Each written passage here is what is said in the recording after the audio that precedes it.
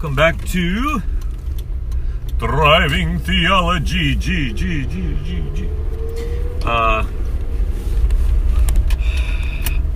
Even though I haven't been posting these, I have been recording them faithfully, almost faithfully. A few exceptions because of illness. So I'll try to just sit down and make some time to post all these, which, believe it or not, does take some effort, although not a terrible amount.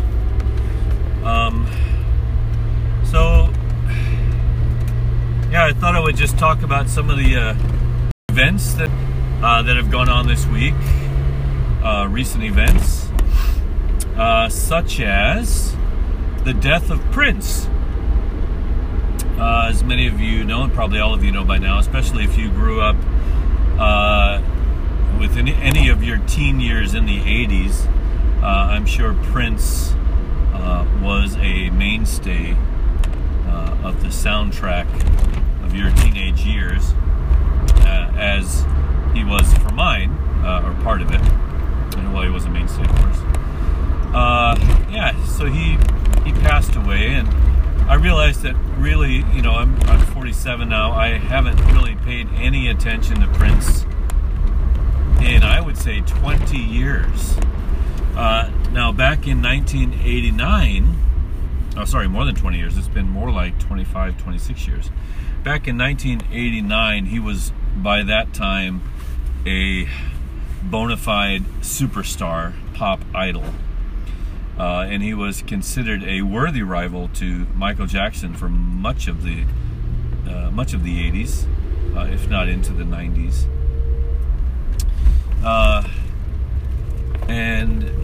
But yeah, I hadn't really paid any attention to him since 1989, when the movie Batman came out with Michael Keaton, the first of the Batman movies. Prince was asked to do a soundtrack for the movie, and he did a Batman album. And because I was a fan of Batman and loved the movie, I bought the Batman album. And as a matter of fact, it was the very first CD I had ever bought. I had just gotten for my wedding gift from my father-in-law a CD player, amplifier, and speakers. I think the CD player and amp were Pioneer, and the speakers were Sony. Anyway, it's a really nice set, but I didn't really have any CDs, of course. My father was a bit of my father-in-law was an audiophile, so he decided I needed a better setup since I was a musician of sorts. And anyway, so the first CD I bought, I'm pretty sure, was Prince's Batman album. And I don't think I knew what I was buying when I bought it.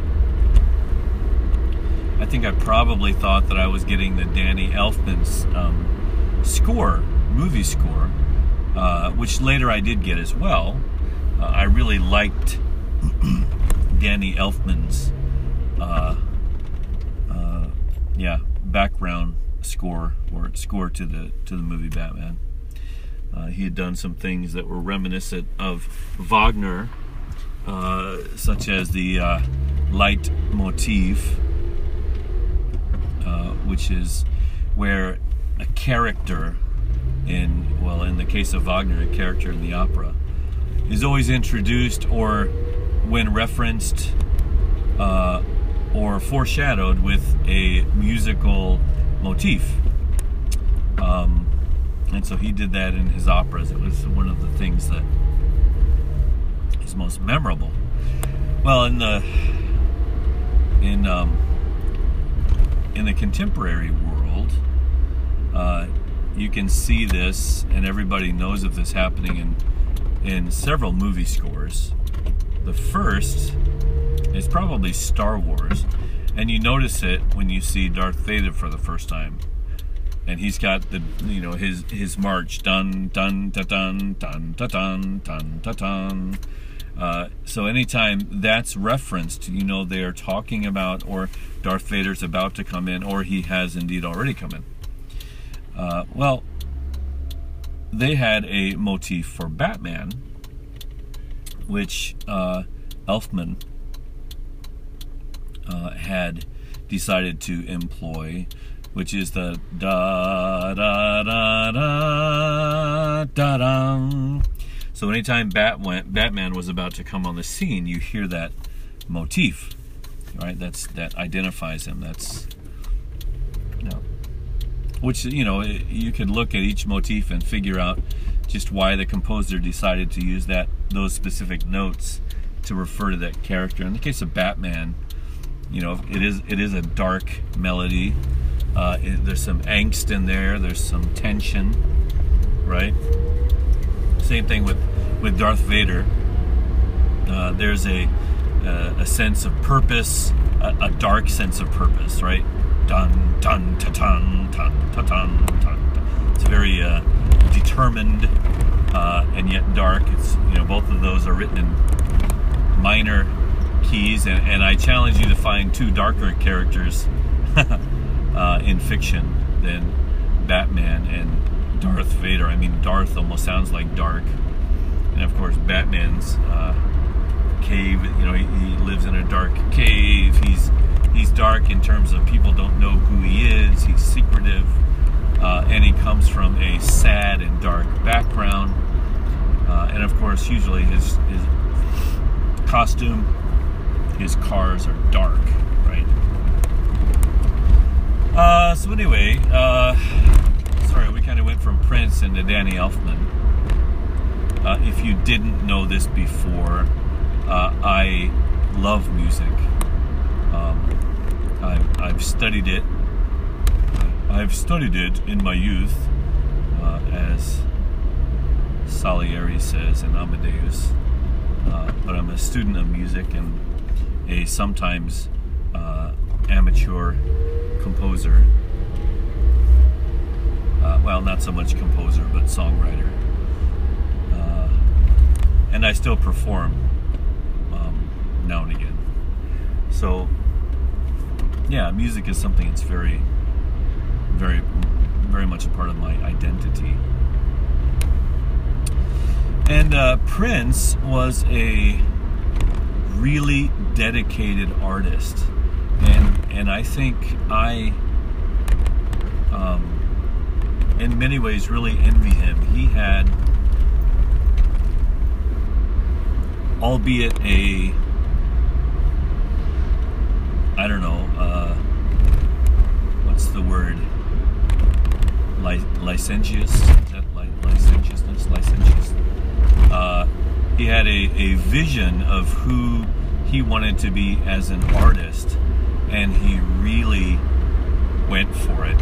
And arguably up until his death at 57 years old, from the time he was 16 to the time he was 57, he really never let up on the gas pedal. I mean, as far as I can tell, he put out one, sometimes two, probably an average of one album every year, and that's, you know, not counting live albums and special albums and things like that. He was just the epitome of the word. What's that word? What's that word where you do a lot of it? You just produce a lot of art, and he produced a lot of songs. I looked up and counted his albums, and I thought I had counted up till 39.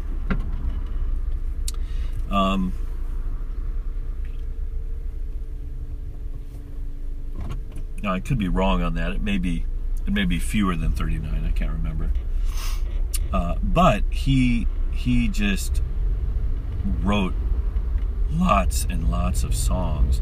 And if you think that, you know, especially in his early albums where they were putting usually 9 to 10 tracks on an album, you know, not everything you write goes on an album. You have a lot of songs, and you pick the best ones, or sometimes the ones that match the theme of the album best, and you put those on an album. And some songs never make it to an album, and yet they're recorded and stored. And so Prince is rumored to have thousands of unperformed or unrecorded, at least not sold in albums. Sorry, my words are failing me right now. But anyway, it's reported that he has just a huge body of work that has not been published yet. So it'd be interesting to see how whoever gets his estate deals with his backlogs of songs and the library of music that he has created that has never been heard by the public. I'm not exactly sure why I'm talking about Prince, except for the fact that since his death, I've done nothing but hum and sing Prince songs. Purple Rain has kind of mesmerized me, and I even went as far as to buy another Prince album, the only other Prince album I've ever owned besides the Batman album. And I bought I think it was called Essential, something like that, Essential Prince, or anyway, it's a greatest hits album. I think there's something like 20 or more tracks on it. Now, I wasn't a huge fan of Prince growing up, and the reason, I suppose, is that my parents wouldn't have approved of me listening to Prince songs. You know, his early music, after he got a little clout and a little standing, really became very, very raunchy and very, very sexual, and explicit, right? In fact, apparently there's some list of the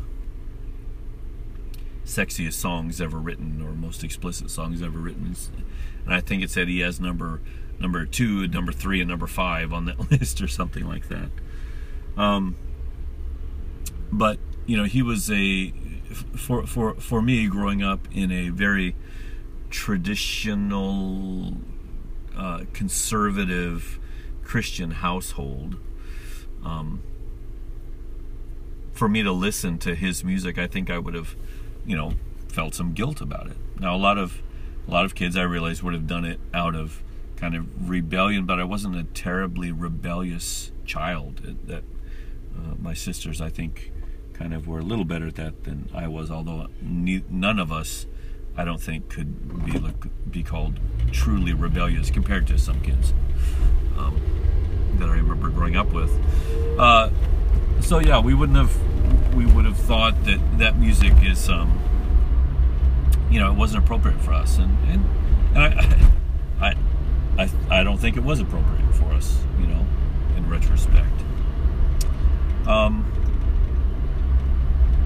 And I'll get in more into the content of Prince's songs a little later, but I want to just say this: as far as musicianship,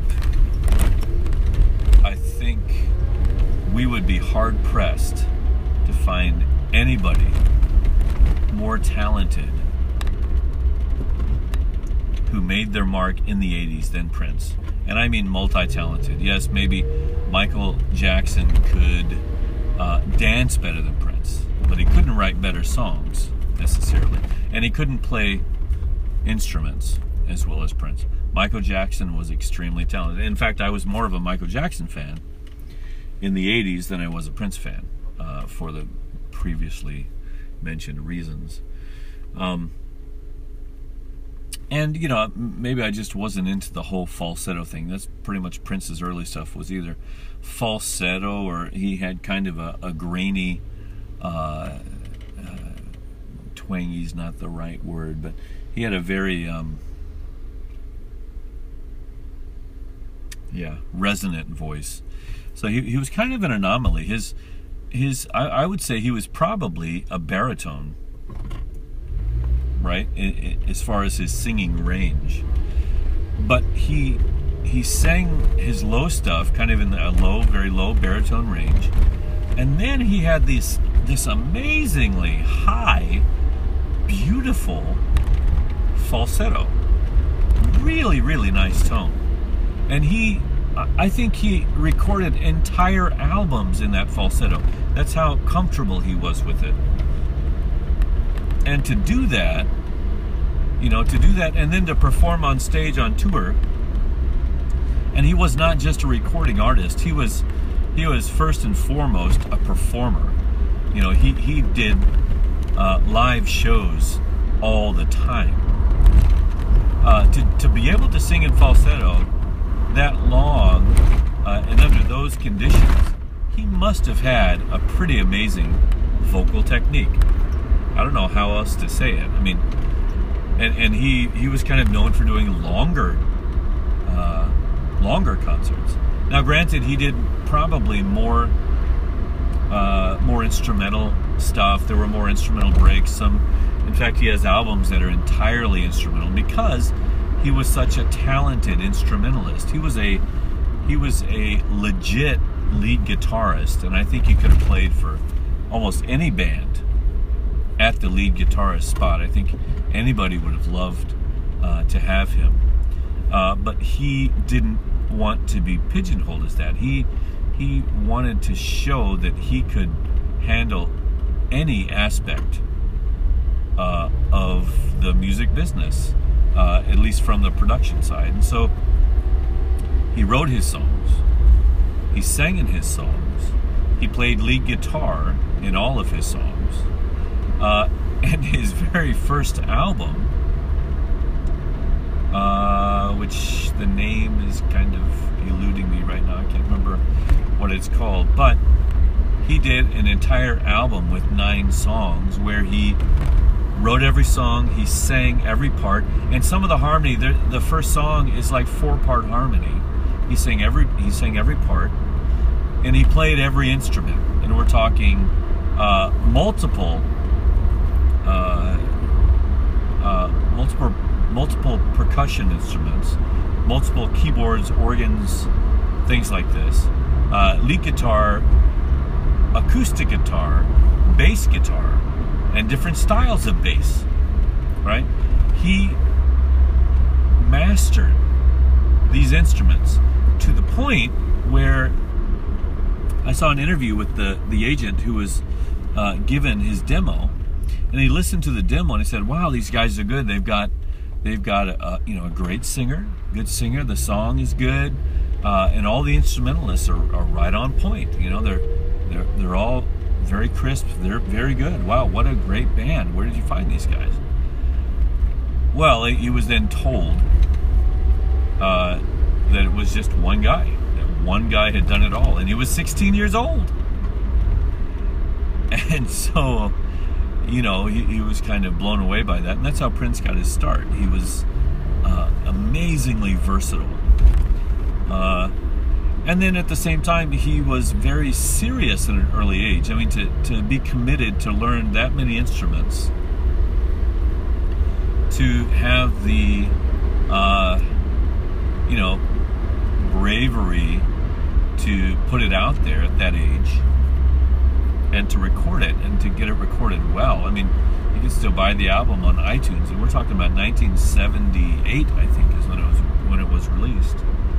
And I listened to it this morning on iTunes. I was just, leafing through some of the recordings, and they're pretty crisp, pretty amazing. I was kind of shocked. Now, it's very different from his 80s style. He's one of the people that defied the sound of the 80s. The way that he used electronic instruments, drum machines, and just his style is kind of iconic. But in the 70s, he was much more of a disco guy, and you could see the kind of the funk and the disco side of him was what he was going for. And of course, he was riding right in the golden years of the disco era. Anyway, pretty amazing musician, and he had a big time rivalry with Michael Jackson all through the 80s. They kind of were, going toe for toe for a certain market, and they had some similarities. They were both kind of androgynous in their appearance, right? When they talked, they kind of talked very in a very high register and kind of very shy and almost demure, I guess is the word. They wore somewhat feminine or effeminate clothes.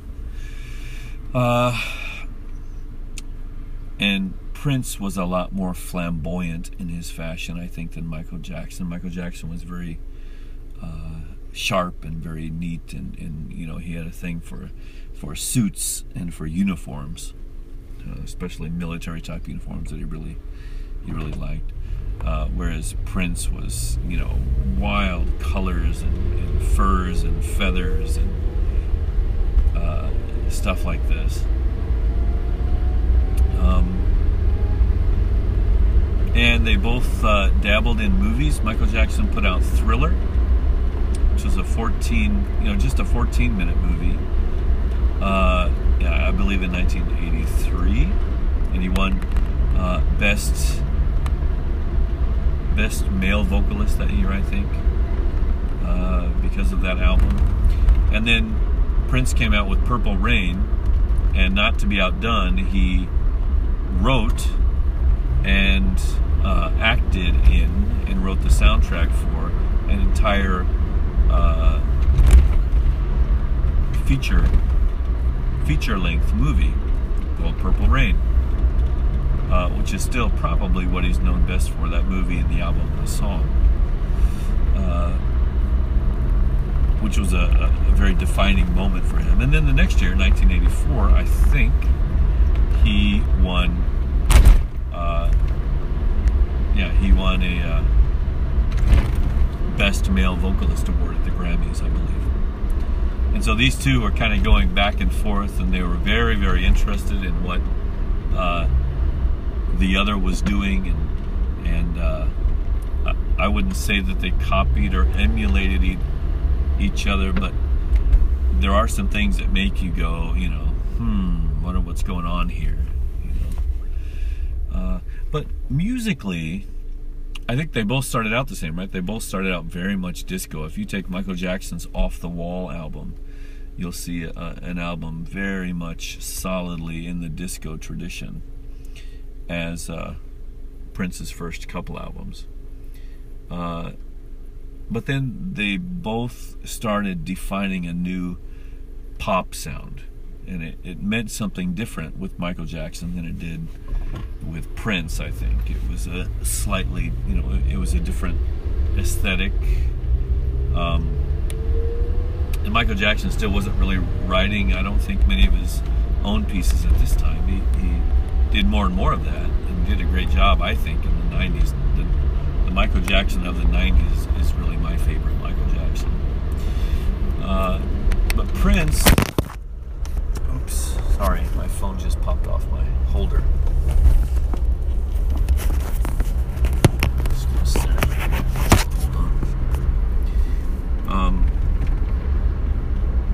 Yeah, so Prince and Michael Jackson kind of went somewhat different directions, whereas Michael Jackson was really going for the popular audience. He wasn't really trying to shock people so much. He did some of that in the 90s.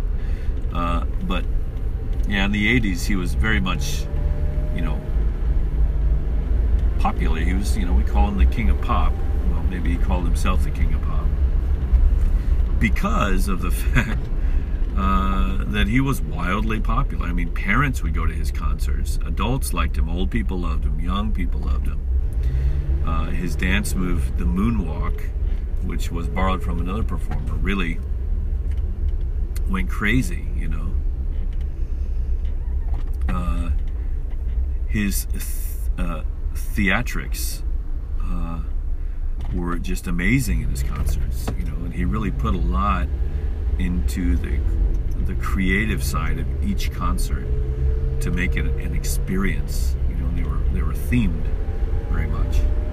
Whereas Prince was much more the rock singer. He was very much a band leader. You know, he had his instrumentalists. He almost always performed on the guitar, and he did dance. I mean, he became a very good dancer, much like James Brown, I think. But he was still very much a band person, you know, a band nerd, if you will. He was in the studio a lot. He wrote a lot. He was very prolific. That's the word I was looking for earlier. He was very prolific. Whereas Michael Jackson, I couldn't tell you how many albums he put out, but I'm sure it's less than 10. My guess is it's more like 6 solo albums that he put out. You know, Prince put out 30 or 40. He probably put out 3 for every one Michael Jackson album. So they were different in styles that way.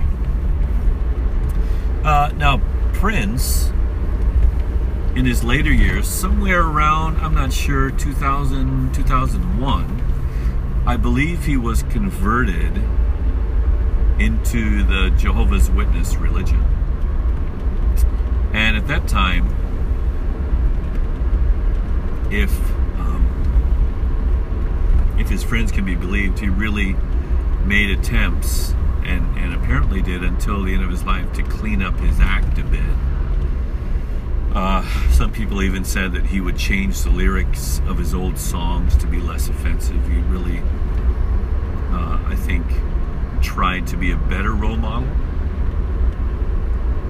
Now, I'm saying this not knowing the circumstances of his death, whether or not drugs or alcohol were involved, and even if they were, you know, there are people who try that, though they might, to overcome addictions and things. They do their best, and they didn't always do as well as they'd like to,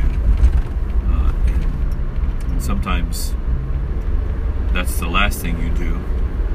But be that as it may, it sounds like he tried to clean up his act, and when you look at his newer albums, you do see less sexually explicit titles, at least. I haven't listened to all of his songs. There's just so many of them. I suppose he's published over 400 songs, is my guess.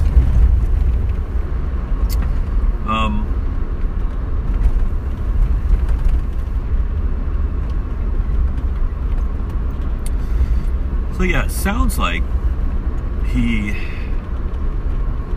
truly made a change of heart, and though I don't agree with the theology, especially the Christology of Jehovah's Witnesses, I do appreciate people making an effort, no matter who they are, to excuse me, to follow what God wants them to do to the best of their ability. We know that Prince died childless. He had 2 children. One was a miscarriage, and the other one died, I believe, just a week after being born. He was born with a severe birth defect or some kind of an illness, and the strain of losing those 2 children by the same wife, I think, caused him to divorce, and I don't believe he remarried after that. He had been married twice, which is another thing. You know, these 2 guys who were somewhat known for their androgynous fashion and mannerisms were both married, both had children, both Michael Jackson and Prince. In an era where they could have very openly been gay and been accepted, and they weren't.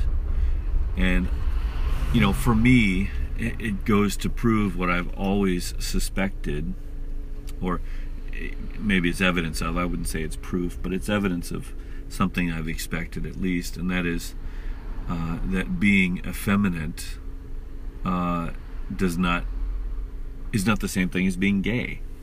right? It's not the same thing. And I'm not going to go into my views on homosexuality at this point, but yeah, that's just something that was interesting to me. And both had bad luck with their marriages, you know, but they're not the only people to have multiple divorces who are famous. I think there are lots and lots of those guys out there. Not to mention all the people who are not famous who go through divorce. So,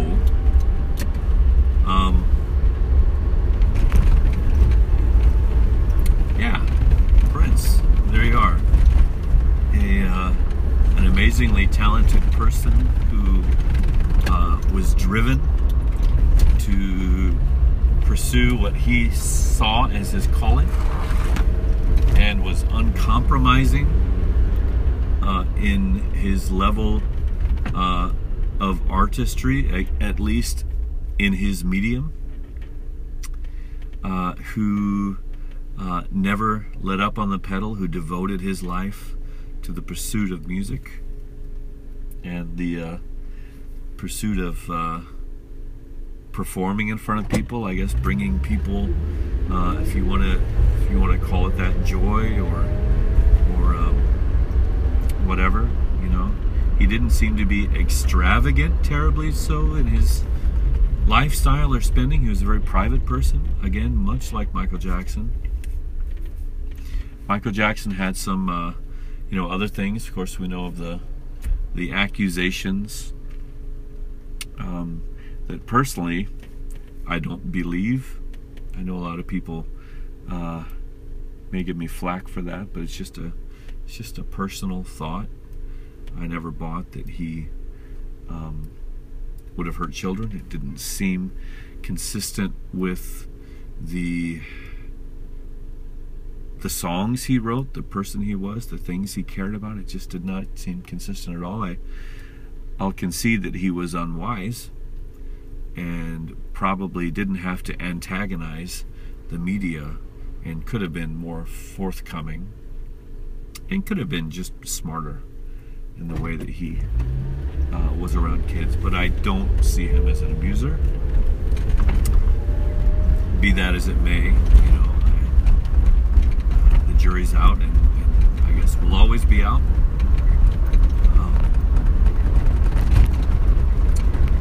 So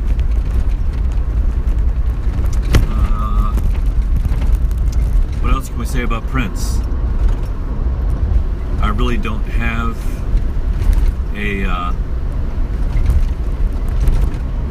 a correlation to make.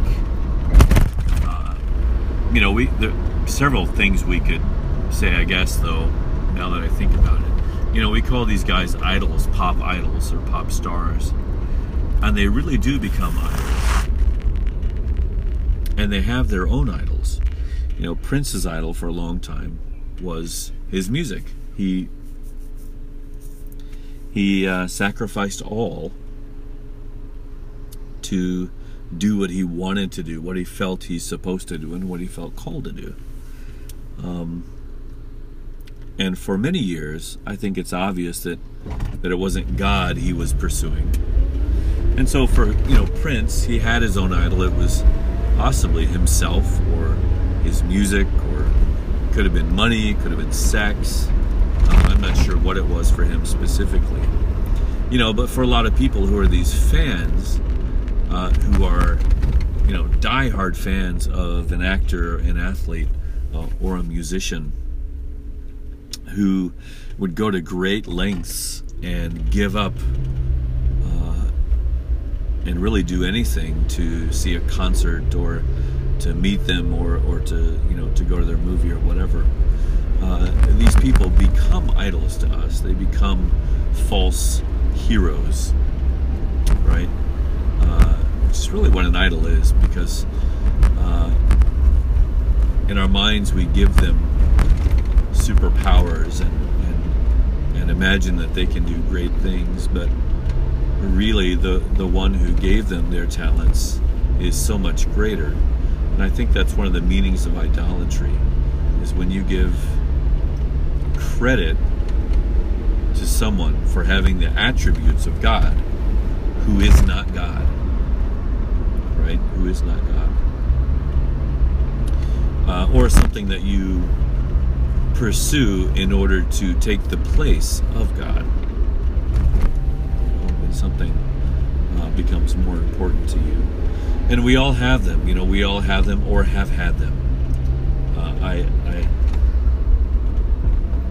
do leave hope that some people have conquered their idols, and Jesus has made it to the top in their lives. I hope there's people that have done that, because if there haven't, there's no hope for me either. But as a once very motivated musician myself, music was an idol for me. There's no doubt. It was how I identified myself. It was where I found my value. So, as a performer, if you're not performing, if you're not doing your music, if you're not, if you haven't been hired, if you don't have something on your schedule, if you're not performing, you suddenly think that you're worthless, right? That you have no value. And so when you are performing, when you do have a job or a gig, you suddenly feel more valuable, because as a musician, you are being used in a better way, right? That's how it becomes an idol. As a believer in Jesus, as a disciple of Jesus, we find our identity in Him. Our value as people is only found in Him and is defined by Him through no credit of our own. Does that even make sense? We can't take credit for the value that we've been given, because Jesus has freely given that to us, and that's what grace is. He has said, you have value. I have made you valuable to me by taking away your sins and reconciling you to God. And so once you realize that your value is found in Jesus, that you are not righteous on your own, but Jesus has become our righteousness. He has made us righteous. He has defined us as righteous, because His blood has allowed that to happen. The shedding of it, the sins that we would have on us, He dragged down to the grave with Him and killed them, killed sin and killed death. So anytime you find your identity in anyone but Jesus, it's idolatry, right?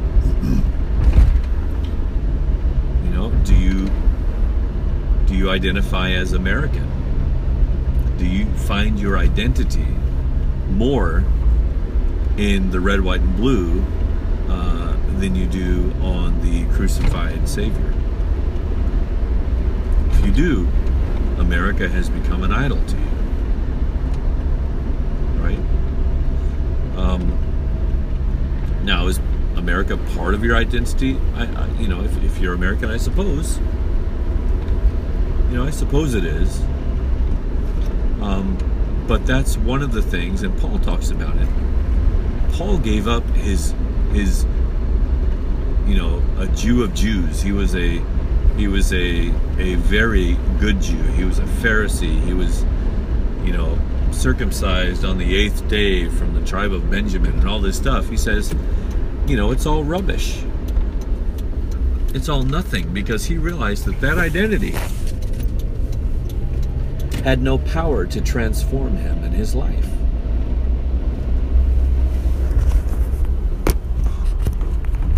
only an identity found in Jesus has any transformative power.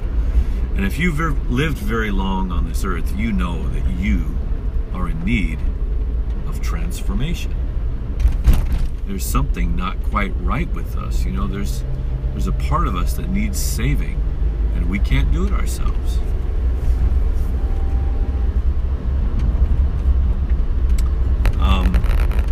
So yeah, I'm just about home. I know that was a weird tie-in in the end. I really didn't know how to bring a spiritual thought to it. Not that, you know, everything must have some kind of a arbitrary spiritual tag, but that is something that I've been thinking a lot about the idols that Christians have that are taking away from their identity in Jesus. And so, yeah, I'm going to sign out, and hopefully this has worked. It looks like it has, thank goodness. And I wish everybody a great week, and hopefully I'll get these posted soon. Goodbye.